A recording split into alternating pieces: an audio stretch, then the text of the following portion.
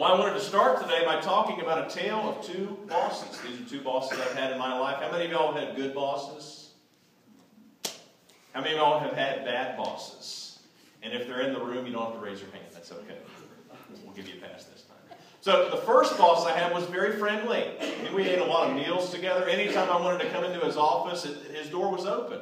And even though we weren't like friends, we were colleagues, I think I realized that later on, he was extremely friendly. Second, he was very flexible. You know, he gave me a lot of latitude. He said, I remember having a conversation with him early on, and I was asking for his advice. And he said, you don't need to keep asking me for advice, Dave. This is your job, Feel free to go out and I'll give you the resources you need. He sent me on a business trip. Whatever it takes, I'll help you learn how to do your job. And he was extremely flexible. He was also very practical. Anytime I came to him with questions, we would have a very open conversation, and his response was typically, if it works, do it. You've got freedom. He was flexible. He was friendly. He was practical. And he was a really, really good boss. And still we're friends to this day. The other boss was three different things. He was very private. He kind of kept to himself. He didn't really tell. He wouldn't share his thoughts. It's like he was holding his cards. He would never show them. He always had a poker face on. So he was very private. He was very moody. You never knew which boss was going to walk in the door that morning. Sometimes he was happy. Sometimes he was frustrated and angry. And you never knew what you were going to do, whether or not it was going to set him off. And then thirdly, he was manipulative. Anytime there was a bonus, anytime there was he would offer a carrot to you and say, okay, this is what I'll do for you, but what are you going to do for me? So he's manipulative. Which one do you think I preferred? The nice boss. Right, the good boss. And which one did I trust? Right, I trusted the good boss. Leadership is a fact of life in our society. Many of our decisions we're personally responsible for, and that's appropriate, right? There's things that you are responsible for that I don't want to be responsible for. There's things that I'm responsible for that you don't want to be responsible for. But at a certain scale, a smaller number of people needs to be generally responsible for a larger number of people. What would happen at work if everything was a democracy? Can you imagine? What was one of your workplaces? Or where does somebody work right now? Give me an example. Car dealership. Car dealership. Okay. So we're setting sales targets for the year because I know you're a sales manager, and we just kind of have an open discussion about that. How would that go? Some people would want to set high, and some people would want to set really low, right? How would anything get decided if everything was a democracy? So, point leadership is necessary. I heard a funny analogy of why businesses seem a bit unstable at times. It's because there's three distinct personalities operating inside the business. There's the boss, there's the manager, and there's the worker. Now, the boss frustrates the manager and the worker to no end. Why do you think that is?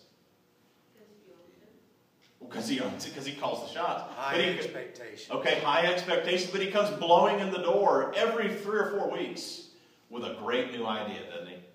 The boss. And because of his new idea, that means new work for the manager, and it means the technician has to pull up his head out of his work and listen, and that bothers him because he just wants to do the work. Now, the manager frustrates the boss and the worker because he interferes with their independence, right? The manager says, hey, you know what, worker, you need to do that a little bit different. It's not fitting in with the bigger picture. And the worker says, leave me alone, I'm busy. And then the boss says, no, don't restrict my freedom. I'm a free spirit. I need to be the visionary. I need to be thinking about the big picture. And so the manager frustrates the boss and the worker. The worker frustrates the boss and the manager by insisting that he be left alone. Just leave me alone, I'm busy, right? I'm the one doing the work down here. Just stay out of my way. But point leadership is necessary, and we know that. But to some extent, we're at the mercy of the one or the ones who are appointed. And if the character of the leader is good, the future is bright, right? They say if the leader has good character, the future just gets better and better. The longer the ride, the better the ride. But if the leader has bad character, you better start dusting off that resume, right? And if you're in a bad spot and you're with a bad boss, what do? Start calling that network, right? Say, anybody got anything for me? Because with bad character, you're not going to want to follow that leader for very long. So what kind of leader does Jesus claim to be? He claims to be the good shepherd. John 10:11, Jesus says, I am the good shepherd. The Greek word for good is kalos. It means noble, wholesome, good, and beautiful, in contrast to that which is wicked, mean, foul, and unlovely. And in this passage, Jesus is again comparing himself to the religious leaders. He's kind of poking them in the eye again. They're merely hired hands who work for wages. Their concern is not for the sheep, but themselves. And as a result, when the wolf appeared, the most common threat to sheep in that day, the hired hand, what do you think he did, kids? If you're the shepherd of the sheep, if you own the sheep and a wolf comes, what are you going to do? You're going to fight, right? You're going to pick up that big staff, probably what you feel like mom and dad use on you.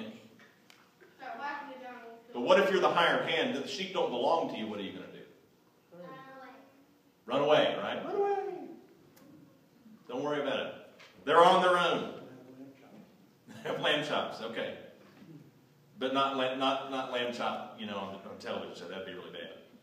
So the hired hand would run away, leaving the sheep to be scattered or killed. And this is how King David set himself apart in the Old Testament. He went to Saul, and he said, Saul, Goliath is opposing us. Let me fight him. And Saul says, who are you? You're just a boy. What qualifications do you have to fight Goliath? And David said, I've killed a bear, and I've killed a lion. So David was showing that he's the kind of shepherd that cares for the sheep. He's the kind of shepherd that's willing to fight for and defend the sheep. Sheep, what are sheep like? Are sheep able to defend themselves? Able to protect themselves? No, they're helpless. And they're totally dependent on the shepherd, kind of like my dogs, When I walk in the room, it's like God has entered the room. I think the power can be a bit intoxicating at times. But sheep are subject to danger and must always be under the watchful eye of the shepherd as they graze. So Jesus claims to be the good shepherd, and as the good shepherd, he does the following 4 things. And this is the subject of our message today. Number 1, he will provide for my every need. Psalm 23 says, the Lord is my shepherd, I shall not want. He makes me lie down in green pastures. He leads me beside still waters. Yesterday we were at Indian Springs State Park over in near Jackson Lake. Bruce has some property out there. And we're sitting beside this stream, and I watched as the kids were running up and down the rocks, Oh, not injuring themselves, thankfully. They did slip a couple of times, but they had so much fun because it was peaceful.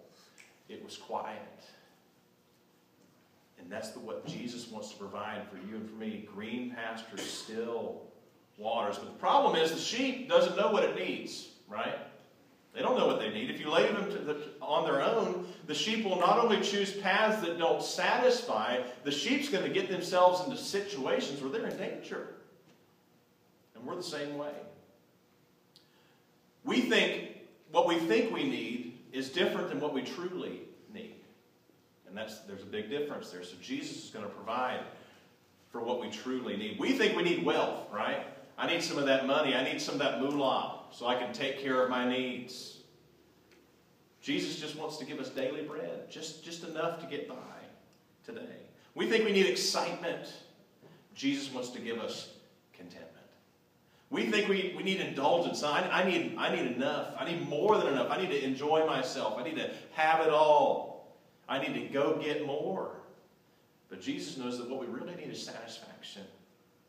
We think we need novelty. I need something new, something exciting. I need a change.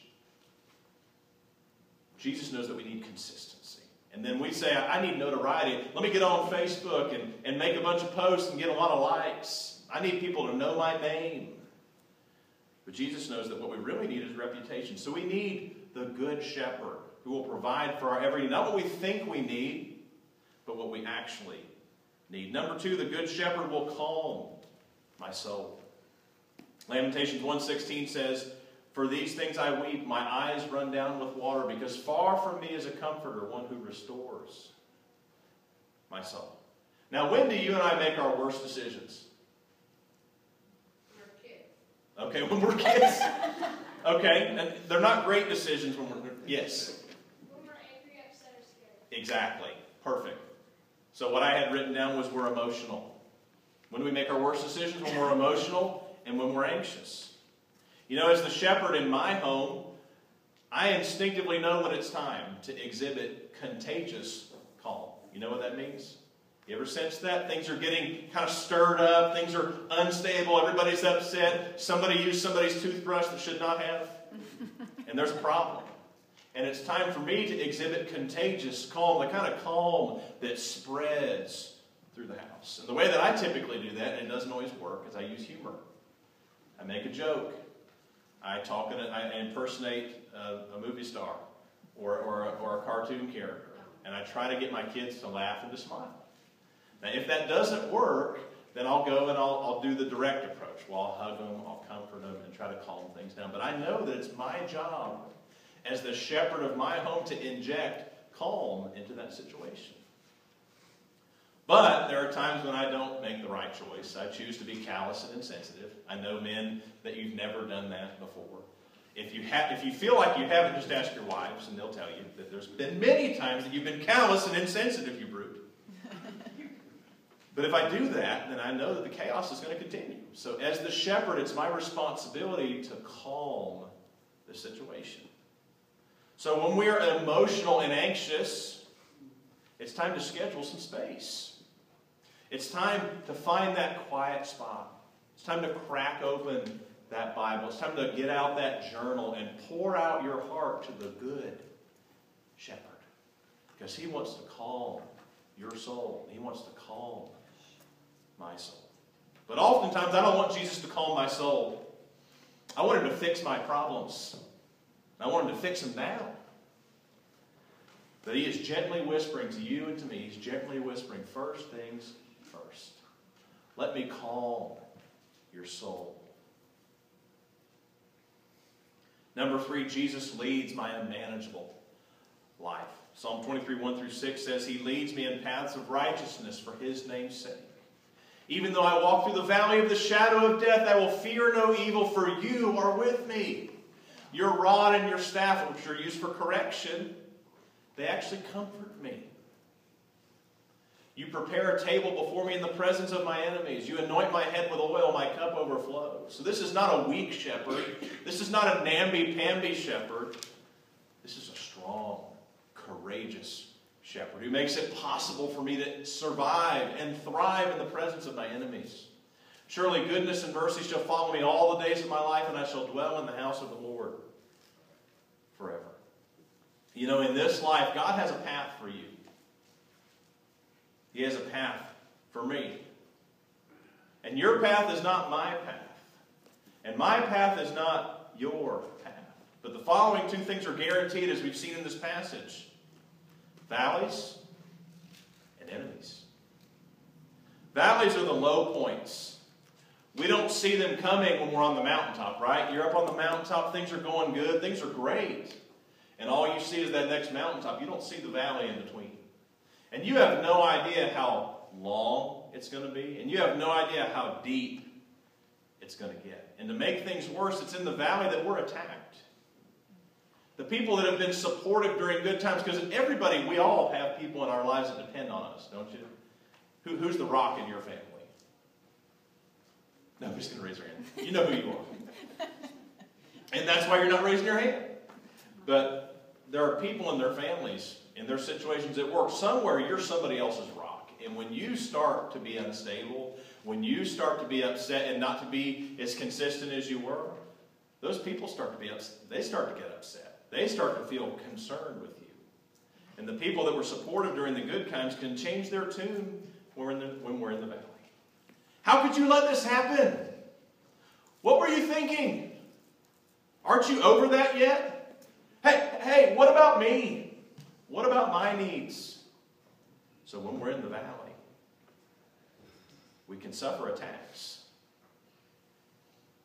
But it's during these times that it's crucial for you and I to stay on the path of righteousness, the path of faith.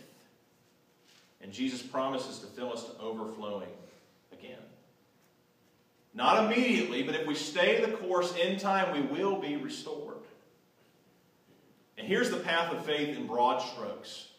Not, I know what I need, thanks God. I know what I need, but you know what I need. He knows what I need. Not emotional and anxious about the present, because we get so focused on the present. We get emotional and anxious and we can't see in front of our face, beyond the end of our nose. But pursuing His presence so He can calm our souls. Not focused on escaping the valley, because that's what we want to do. I'm in the valley, God, and I'm 6 feet in, and I'm ready to be done with this valley. It's hard. It's scary. It's dark. I just want to escape. Whatever it takes to get me out of this valley. Get me out yesterday.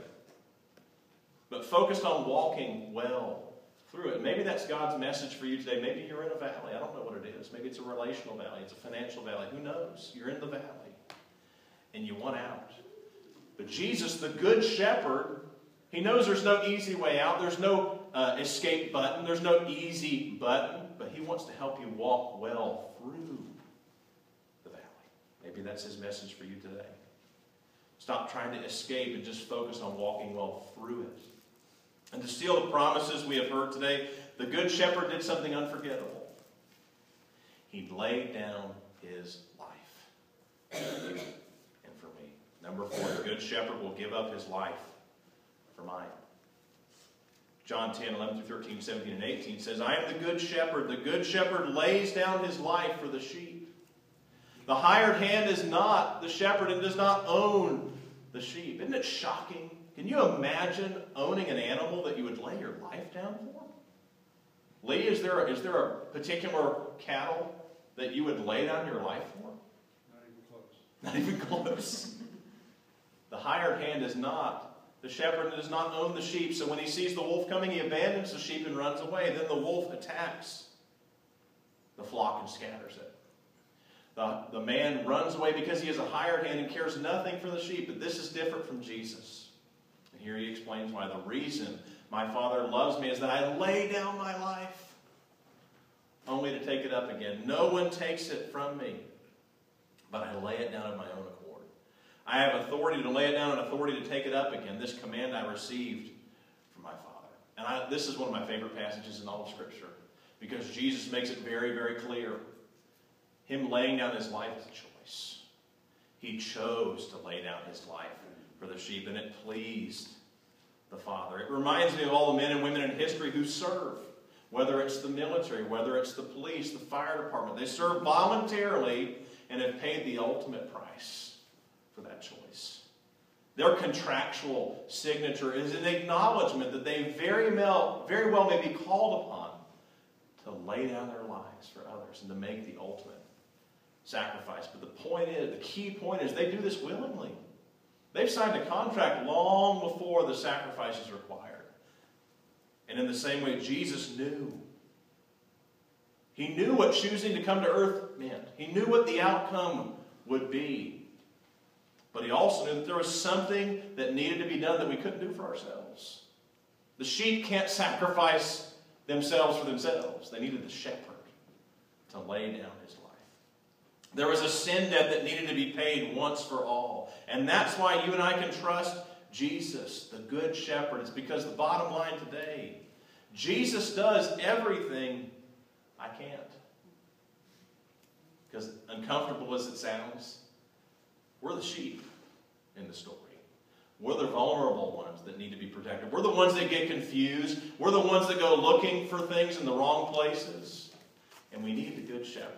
Jesus does everything I can. He provides my every need. Not what I think I need, but what I actually need. He calms my soul. When I'm emotional, when I'm anxious, when I'm in the middle of something difficult, He encourages me to step away from it for just a minute. Create some space so I can seek Him, seek His face, and He can calm my soul. He leads my unmanageable life. You know, when we get into those valleys and we're wanting to push the eject button and get out of the hard time and get it done with and over with, whatever it takes, I'm willing to do anything to relieve the pressure and the stress in my life. And Jesus is saying, trust me, the Good Shepherd, and let me lead you through it. And then when we needed a sin debt paid for, Jesus paid the bill.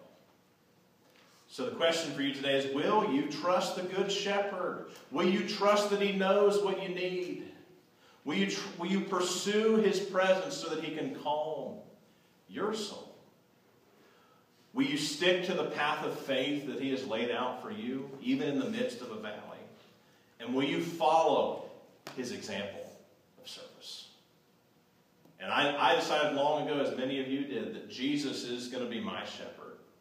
Because I need guidance. I need leadership. And going back to the original story about the tale of two bosses, I've got a choice. I can follow the good shepherd, or I can follow the enemy. That's your only two choices. You can follow the good shepherd, or you can be deceived into following the enemy and then putting yourself in danger. Putting yourself in situations where you're not going to be satisfied. You're not going to find contentment. So I would encourage you today, my brothers and sisters, trust the good shepherd, because Jesus does everything that I can't. Jesus does everything that you can't. Pray with me. God, thank you so much for this opportunity to hear from you, and to hear from you, Jesus, that you make a promise to us, that you are the good shepherd. You will never leave us and forsake us. You will lead us into green pastures beside still waters. You will restore our souls. You will lead us through the valleys. Jesus, you are our only hope. And when we're looking to ourselves to lead, when we're looking to others to lead, when we're pursuing things that will not ultimately satisfy, remind us gently, Jesus. When we're emotional and anxious, when we're upset and feel like there's no way through these hard times, please, Jesus, woo us with your voice, because you know our names, and we know your voice. We love you, Lord. It's in Jesus' name I pray.